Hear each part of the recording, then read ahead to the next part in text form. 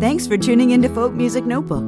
If you'd like to help keep the music flowing, our tip jar can be found at paypal.me/folkmusicnotebook. We thank you for your support.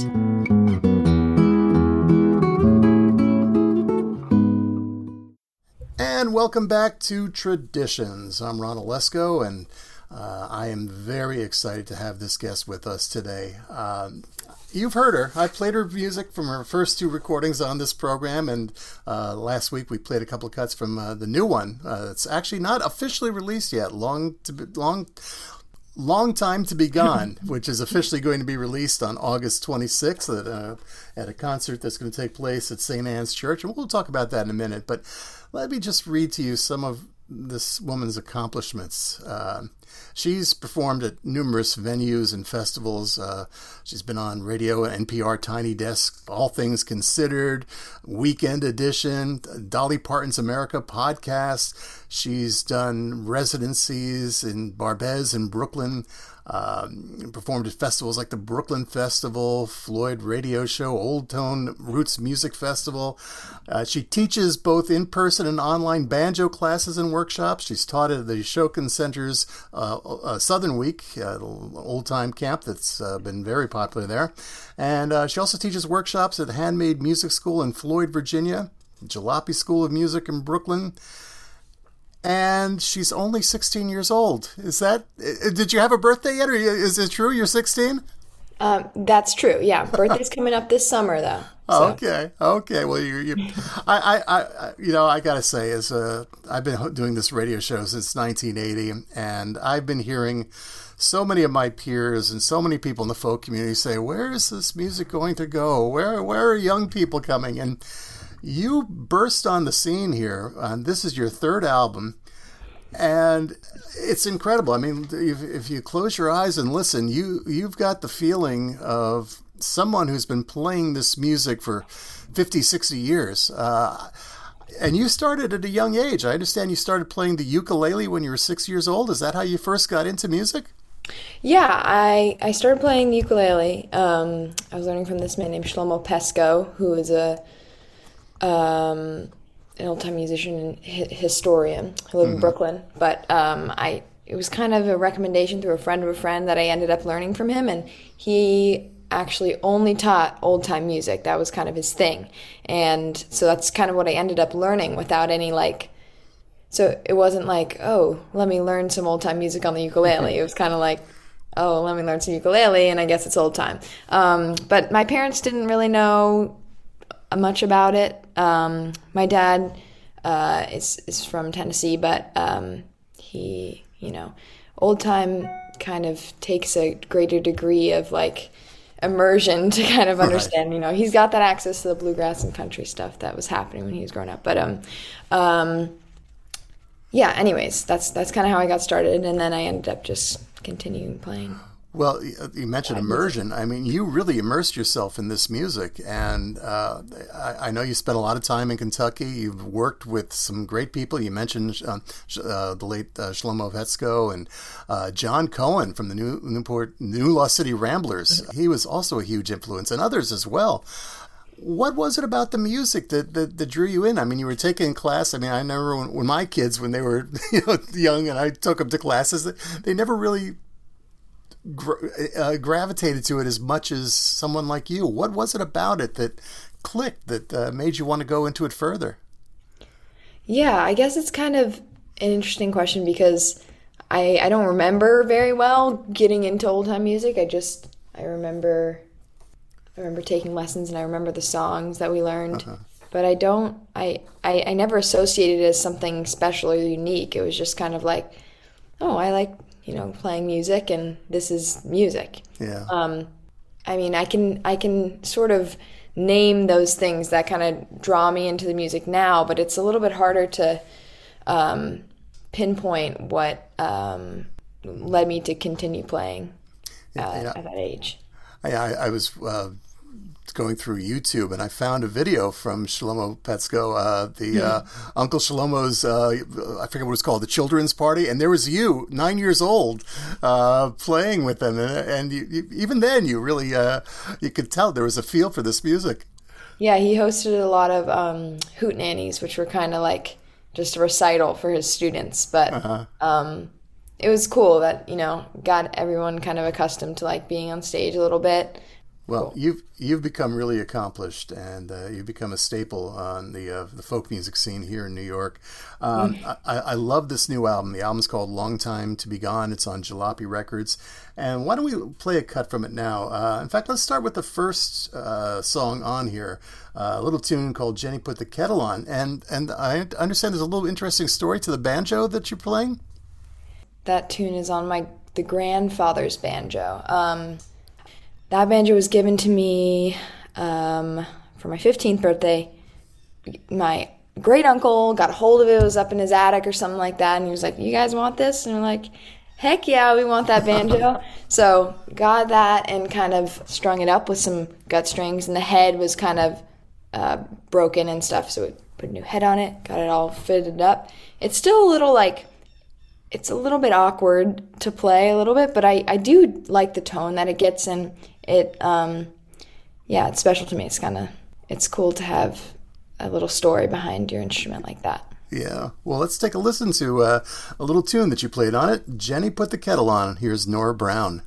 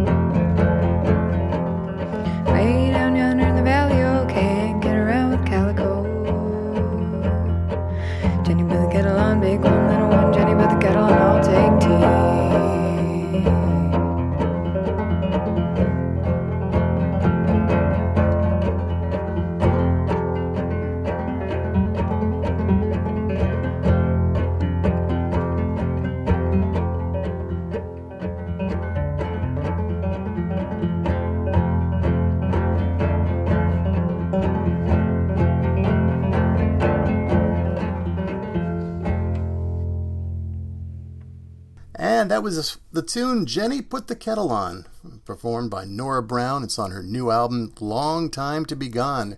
And she's our special guest today on Traditions. And that was your grandfather's banjo, as you mentioned before. That was like from the 1800s, mid-1800s initially, or late 1800s? Yeah, late 1800s, I believe so. Yeah, it on the little tag on the back, I think it says like 1888. Wow. I'm pretty sure. But yeah, it's right around when like banjos were starting to get like manufactured, and that process was becoming something that was mechanical. Yeah. People were starting to play them in the parlor. They were selling them back then. Right, exactly. I'm sure that was a parlor banjo, I think. Right. Well, it sounds great in your hands. You really did a nice job on that. As I listened to this album, this is your third album, and sonically, you've always had different challenges. I don't think you've actually been in a real studio when you've recorded your three albums. The second album was a magnificent album that you recorded in a tunnel in Brooklyn. Yeah. So my parents are in the cheese business, and cheese aging. So we have these tunnels that are used to age and wash fresh cheese and get it ready for eating. And there's a couple empty tunnels that we hosted a little music series in there for a while, but yeah, it was like right in the height of COVID time when it wasn't really possible to like travel to a studio or something like that. So it seemed like it lined up because our friend John from Big Tone Records was coming through town to record some jalopy artists, and it seemed like it would be the perfect little lineup there to make that happen in the caves. Although we did discover that it made it actually a lot harder to mix and master the recordings, but in the end, it was a cool challenge, and I think that it worked out in a way. Yeah. I noticed in the liner notes there was a mention that that some of the tunes that you recorded, didn't really come out the way you wanted, and I think some of them you probably saved for this new album, where you recorded it at St. Anne's Church in Brooklyn, the home of the Brooklyn Folk Festival. Yes, now, there's also challenges there, but I guess it's a little more controlled because there's a lot of different spaces in the church. Right. Yeah, that was kind of a big part of this new album, is that it was, and a reason why it's come out pretty close to Sidetrack My Engine, is because a lot of my like quieter solo banjo tracks kind of got lost in some of the sound situations for my last album. So this was kind of a take two on a couple of those tracks. And yeah, I was recording in St. Anne's Church, which is this beautiful, historic church, home of the Brooklyn Folk Festival, and also is actually where I'll have my record release there too. But a big part of the album was kind of like walking around and looking in different spots, setting up in different spots, and trying to see where sounds changed and where it sounded cool. And so a lot of the tracks are all recorded in like different locations. A lot of them were under this kind of alcove. If anyone's ever been to the Brooklyn Folk Fest or been to St. Anne's Church, there's like these alcoves on either side of like the podium, the front stage, and there's pews under there as well. But there's like this little platform that's right by the front on either side of the podium. And a lot of stuff was right in there. It kind of had this cool, having a ceiling close by keeps that sound like right up in your face, which is kind of nice for the performer. You can really hear yourself very well, but it also like captured a lot of the room with like some room mics kind of around the place, and that was kind of always happening. Yeah. It's interesting because a banjo, and with the way you're doing it, it's such a personal, intimate sound. To realize that you're able to make that happen in such a big setting like the church, it really comes across. I guess it's also comfortable for you because you've played the Brooklyn Festival a number of times and even attended it, I understand, even earlier. So I guess there's a feeling of comfort being in a place like that when you record this album. Yeah, for sure. And a lot of that intimate sounds also comes from the great work of Joe Bass from Studio 808A, who recorded this album and mixed it. And he's got a great ear for old-time music and always seems to know exactly the sound I'm looking for. I also understand Eli Smith was involved in the album. I believe Yeah. Eli Smith was around kind of offering his advice and thoughts, and it was really cool to be able to work with him, and also Joe. He's another guiding light on the folk scene in Brooklyn. 100%. So much. I mean, I think the Brooklyn Folk Festival he's responsible for. Yes, it would not happen without him. Right. Well, I'm so encouraged about Brooklyn. Being an old timer like myself, everybody used to think of folk music in Greenwich Village and Folk City and those little clubs, but what's happened at places like Jalopy and Barbès and St. Anne's Church has really created a unique scene in Brooklyn. There are so many young artists like yourself that are picking this music up. It's a whole different kind of community. I guess you were welcomed into it at a young age. Did you feel comfortable in playing with some of these other folks who've been around for a while? Yeah, I mean, I'm definitely really, really lucky to have places like Jalopy who has such a strong, welcoming community, and also, very lucky to get involved with that from a young age. And that's mostly due to Shlomo's teaching and how present he was at Jalopy and other small folk venue community areas around Brooklyn. And yeah, it's been really cool. You meet people that you collaborate with, and you have a space where can try things out and Right. and grow. You know, what I love also about your music, I mean, you really honor the tradition. I mean, we've mentioned, and I'll talk about this a little bit more about, you know, your travels to Kentucky, but you do more than just do an imitation of some of these old records. You really add your own personality into it. You know, it comes across as fresh, yet something that really honors what the past has been. And I particularly like your vocals. You know, I've heard a lot of artists that really try to sound like they're from Appalachia and try to change their voice, but I think yours comes out sounding more natural, and you have a feel for the music and the song. You're really telling a story. I mean, when I hear a 16-year-old singing about rye whiskey, you know, that's a bit unusual, but you're able to come across it. Were people like Shlomo or others that helped you with the vocal training, or how did you get your style? Yeah, well, first, thanks for saying that. I really, that's something that's very important to me, and also important in the old time music tradition is that kind of expression or emulation with self-expression. So it's kind of like you're taking and respecting the work of those that came before you, but also, you know, in adding a little bit of your own twist to that. But you know, often it's not intentional. You know, you learn music, and it's not like you're referring to a piece of paper every time you try to play it. So it's bound to change. And yeah, I actually, in terms of my singing stuff, I've had a couple of like singing teachers when I was younger. One being Allie Deneen, who's a singer and a songwriter, and really great songwriter. She's also part of the Jalopy community. But I also I worked a little bit with Alice Gerard before my first album, Cinnamon Tree, came out.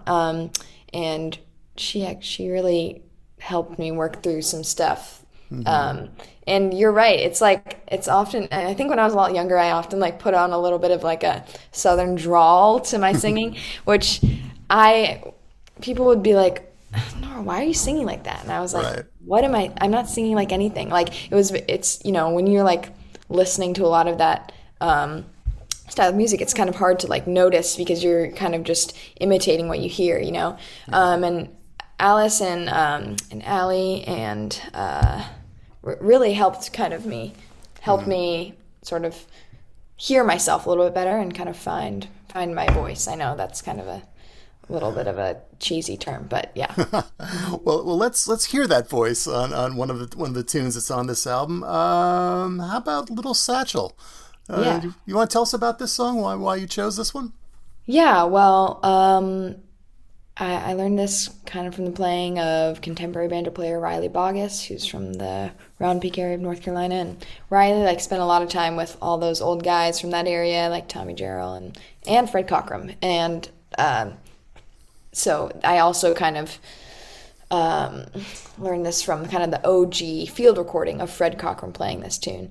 That was recorded by John Cohen for the album High Atmosphere.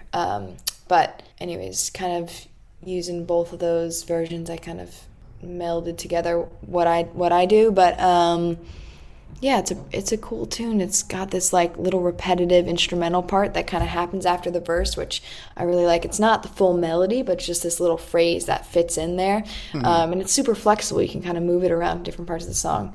It was kind of a little tricky to learn. It's got some funky little strumming patterns, but yeah, it's a really cool tune, really beautiful. Yeah, I highly recommend listening to the source recording and also to Riley playing the tune.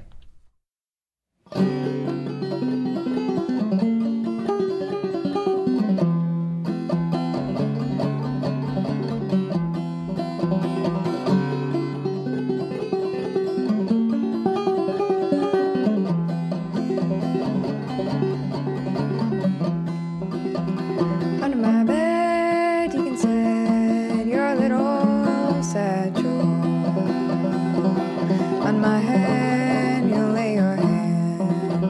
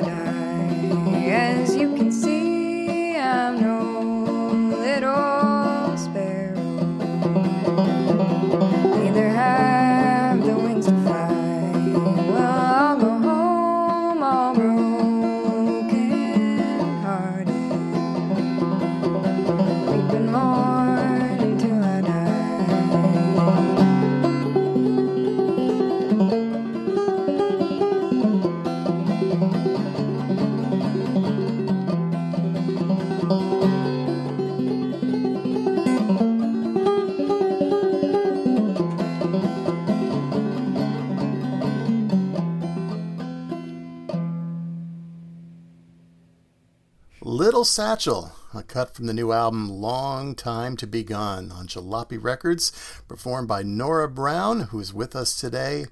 Nora, you were talking before about where you learned the songs from recordings, but also from your travels.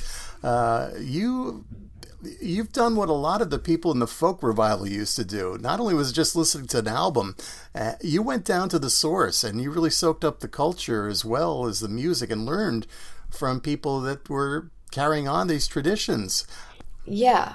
I mean, I think it's very important, especially that I'm not from Appalachia, but that I at least know what I'm playing and kind of the stories behind the songs that I do. And it's also, something that kind of connects me a little bit closer to old time music. It's like having experiences, kind of talking and like learning from people who grew up with the music and really it's a very strong part of their culture. And, when you have those stories, have those experiences, those come to mind when you play these songs, and it gives you this connection with the music that you play. And that's something that I'm really lucky to have. I mean, I feel very lucky to like have been able to have those experiences that give me that closer connection to the music. I just generally think it's important, because it's not my culture to be educated on that kind of stuff. It's very important.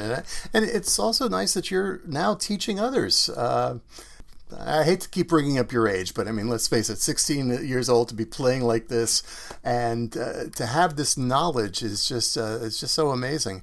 But you're now sharing it, and I think that's wonderful. How did the teaching part come to be? Places like Ashokan. How did you decide? Okay, now I can share this.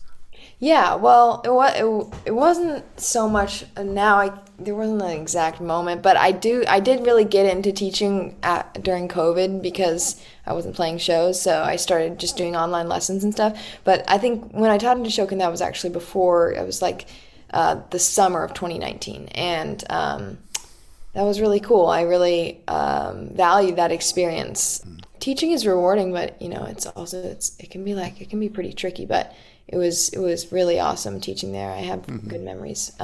One thing that's kind of cool is to kind of like, it really helps you learn the music that you play. When you have to teach something to someone, you break down each little bit and piece, and you have to like actually understand what you're doing. A lot of times I don't really take the time to like do that. When I'm just playing the banjo, I'm kind of just like letting whatever happened, and I'm just playing the tune. But once somebody asks, like, how did you do that? That kind of makes you have to, like, go through your motions and really understand what you're doing. And that is, like, super valuable when you're, like, then when you play that song again later, you have a completely, like, deeper perspective on what your hands are doing. Yeah. Yeah, I noticed that the tune we played earlier, Jenny Put the Kettle On, I think the liner notes mentions a story about when you were teaching at a banjo camp and how that song came to be. It was like one person doing the left hand, the other doing the right. Yeah. A couple of these tunes on here I got from the playing of Joseph DeCosmo, who's a friend of mine. He's a great fiddler and banjo player, and based out of Durham. And I think he's actually got some music coming out later this summer too. But so yeah, definitely go check him out. Yeah, so that was actually at that Ashokan camp, but sometimes it's a fun thing to do where somebody plays the left hand, somebody plays the right hand of an instrument, and we were kind of doing that, and that ended up being the song we were playing, which I didn't know yet, but then I kind of delved into it a little bit more. And that's a Virgil Anderson tune, and yeah, Virgil's one of my great favorite banjo players. It's great how many different kinds of sources and teachers that you've had. We mentioned before the late John Cohen from the New Lost City Ramblers. He was quite an influence on you as well. Yeah. Miss that guy a lot. He was really, really amazing person, but good friend. But so I'd go up to visit John sometimes. He was just a little bit upstate out of the city. Kind of sit down with him, and it was kind of amazing to me that he wasn't like bored of any of the stuff that he had done his entire life. He was always like putting on some old recording that maybe like he recorded back in the day, and he's like, I just can't get this part. I'm trying to learn it on banjo. I just can't get this part. Let's go through it. And he'd introduce me to new artists and recordings, and be like, oh, you should learn this, you should learn that, whatever. And it was always like really, really cool to talk with him, because, you know, he'd visited so many people and talked and had all these experiences that were like just so cool to like hear about. And like it like just knowing that these people existed actually, because you were talking to somebody who talked to them, like, is just, yeah, really cool. And he I guess, lent you a banjo that appears on this album, which is now, I believe, it was at the Library of Congress. I think it's in their collection. Yeah. That we dropped that off a couple months ago. But so that banjo was played by Roscoe Halcomb. For those who don't know, Roscoe was a banjo player from Daisy, Kentucky, and he toured a lot with the New Lost City Ramblers, and often when he'd like travel, he wouldn't bring a banjo, and so John would have that one for him. So he recorded a lot of music on there, played a lot of music on that banjo, and yeah, I ended up getting hold of it because I was going to play it at the Brooklyn Folk Festival. Then that got canceled due to COVID, so I just held on to it for a while, and it's now is in the Library of Congress. But I did have it for that session, and I think there's a couple things that are on there, maybe one or two. Yeah, there's one cut in particular which I'd like to play now, if you don't mind. Yes, it's one of my favorite cuts of the album, Little Birdie and Rye Whiskey. How did this cut come to be? Well, yeah, so it's the little medley there that, you know, that's kind of in a weird banjo tuning that I don't know a lot of songs, and I actually really only know those two songs, but they happen to kind of fit well together. Little Birdie comes from the playing of Roscoe Halcomb, and Rye Whiskey, that's the tune that I got from Lee Sexton, and Lee was a banjo player from Line Fork, Kentucky, who's someone that I visited. Yeah, actually, Roscoe and Lee were related. They were cousins, which is just a fun fact. But yeah, that's the story.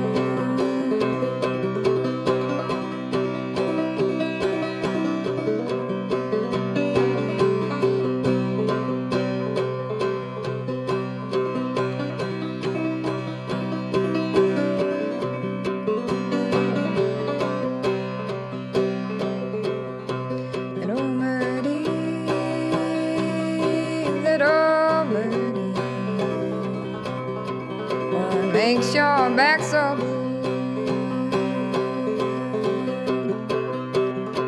It's because I've been grieving after you.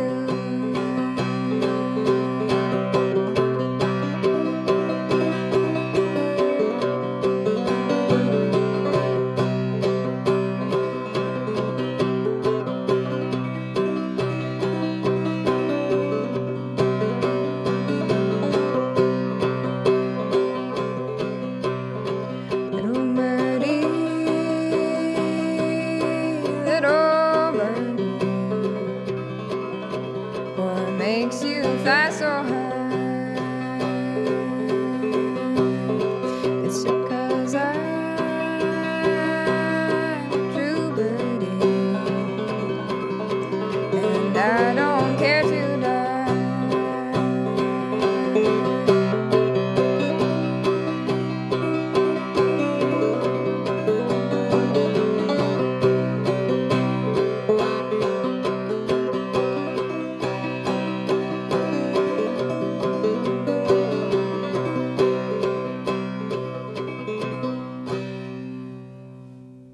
And that's a medley of Little Birdie and Rye Whiskey, a cut from Nora Brown's brand new album, Long Time to Be Gone. It will be released on August 26th. There's going to be a concert at St. Anne's Church in Brooklyn.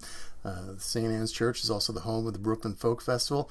And you've got a busy summer ahead of you. I understand you're going to the Czech Republic next week? Yes, that's correct. Uh-huh. So there's a festival over there that... it's called Folk Holidays that I'm really excited to be a part of. Yeah, it's very, very exciting. That would be my first international venture there. Oh, very nice. To play a show, to play music. Right. Yeah. And you're also going to be at the Philadelphia Folk Festival this year on August 20th. Yes, that's correct. I'm going to be with my buddy Stephanie Coleman. So we're going to do kind of a little mini tour there. And that we're going to go up the East Coast, up to Canada. But yeah. That's going to be cool. You also got the Guthrie Center in September. And you're going to end up September with the Americana Fest in Nashville. So quite a few other gigs in there, too. You're going to be at Club Passim and Portsmouth Music Hall. So I guess folks can check your website. What is your website again? My website is norabrownmusic.com. You can definitely see those things on there. Except I hate that website. It's ugly, but we're working on it. Okay. But it does have the information. It's just a little cluttered for my taste. Takes but time. anyways, the highlight though, or one of the highlights of my summer though, will be my record release, which is August 26th, St. Anne's Church, and my buddy Stephanie Coleman, Jackson Lynch, and Hannah Reed are going to be there, and we're all going to play some music. That's wonderful. So that's cool. Now, are you still in high school, or where are you in your education? Yeah, so I'm going into my senior year this coming year. Mm-hmm. How do your friends feel about this? I mean, I raised two kids, and I know their musical tastes were a lot different than mine. And you've gotten into a field that it's not really mainstream yet, but I think folks like you are giving it some hope. But do they know what you're doing, and do you have any feedback from them? Well, yeah, people ask me that question kind of a lot, but it's interesting because I mean, I feel like, obviously it's a little bit surprising or kind of an odd thing to do, to play old-time banjo, and often it's like it takes a little explaining to kind of people to understand what that means. But I mean, it's not much of a challenge or anything interesting to say on that. But yeah, it is, you do, like, when people find out about that, I'm kind of like, oh, now I got to kind of talk about what that is. So well, that's great. You're spreading the word. You're teaching people there too. Yeah. That is true. It's good. I really enjoy kind of like introducing people to old time music, and it's cool. So what are your plans for the future? You mentioned you're a senior in high school. Do you have college plans? You're going to just go into music full time? What do you think you're going to be doing? Yeah, well, I plan to go to college, but I'm keeping my options open. Not sure exactly what's in the future, but I think, I probably not going to be like touring during the school year, but or like playing shows during the school year. But yeah, in the summer I'll be active on that front. I think that's what I envision as of now, but all very, very flexible, up for drastic change. Keep your options open, like you said. That's right. That's the thing. The music that you've been recording has been primarily, tunes and songs that you've learned. Have you ever given thought as a songwriter? Is that something that you're even interested in, and making your own tunes? I am interested in songwriting. I don't do a lot of it, but I would like to. When I hear good songwriting, I feel very inspired. I'm like, oh my God, I want to do that. But then I never really sit down to do it. I'm a little afraid. But it is really cool. I really admire people who write their music. Well, we admire you for everything that you've done so far, and I'm sure you're sick of people talking about your age, but it's really something that it makes folks like me, a couple of years older than you, but it's encouraging because we always feel like where's this music going? Who's going to pick it up after us? And people like you give us hope. So whatever your options are for the future, I hope music is going to be a big part of it, and you'll keep bringing us some new things, some exciting things, and keep teaching us. Yeah. Nora, it's been such a delight to talk to you today, and I hope one of these days when we can get you in our studio in New Jersey. But before we leave, I want to play one more song, a little tune that is known as Coal Creek March. How did you choose this one for the album? Well, yeah, so a lot of the tunes that this album is comprised of is kind of just a little snapshot of kind of what I've been playing recently, and Coal Creek March is a cool one. There's a lot of tunes with the words Coal Creek and March, but let's focus on the Coal Creek there. There's lots of tunes that are associated with Coal Creek, the Coal Creek mining camp. And that's because there's like a number of mining disasters that happened there, but there was also this big protest that happened where basically there was felon labor that was being used, and so miners striked and they set fire to a lot of things. It was a big revolt, and I'm pretty sure that it was like successful in a way. And I think that's what this one is about, because it's called Coal Creek March. But you'll hear that name come up in a lot of traditional tunes. Right. And yeah, this is one that I got from playing with Roscoe Halcomb, though there are a lot of others that also do the tune. Like Pete Steele is a good example. Yeah. Right. Well, we're going to go out with that today. So Nora, again, thank you so much for being here today, and we look forward to seeing you. And August 26th in Brooklyn, St. Anne's Church. Good luck with the release party, and I hope a lot of our listeners will be checking out your website, Jalopy Records, new album, Long Time to Be Gone. And thanks, Ron. Yeah, and thanks to the listeners. Okay, well, let's take a listen now to Coal Creek March from Nora Brown.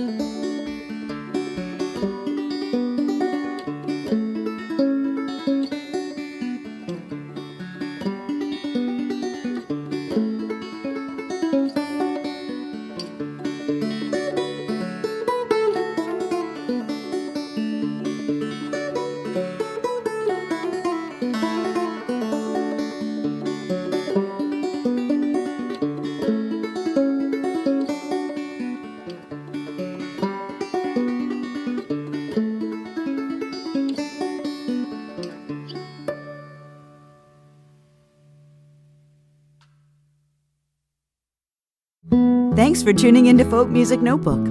If you'd like to help keep the music flowing, our tip jar can be found at paypal.me/folkmusicnotebook. We thank you for your support.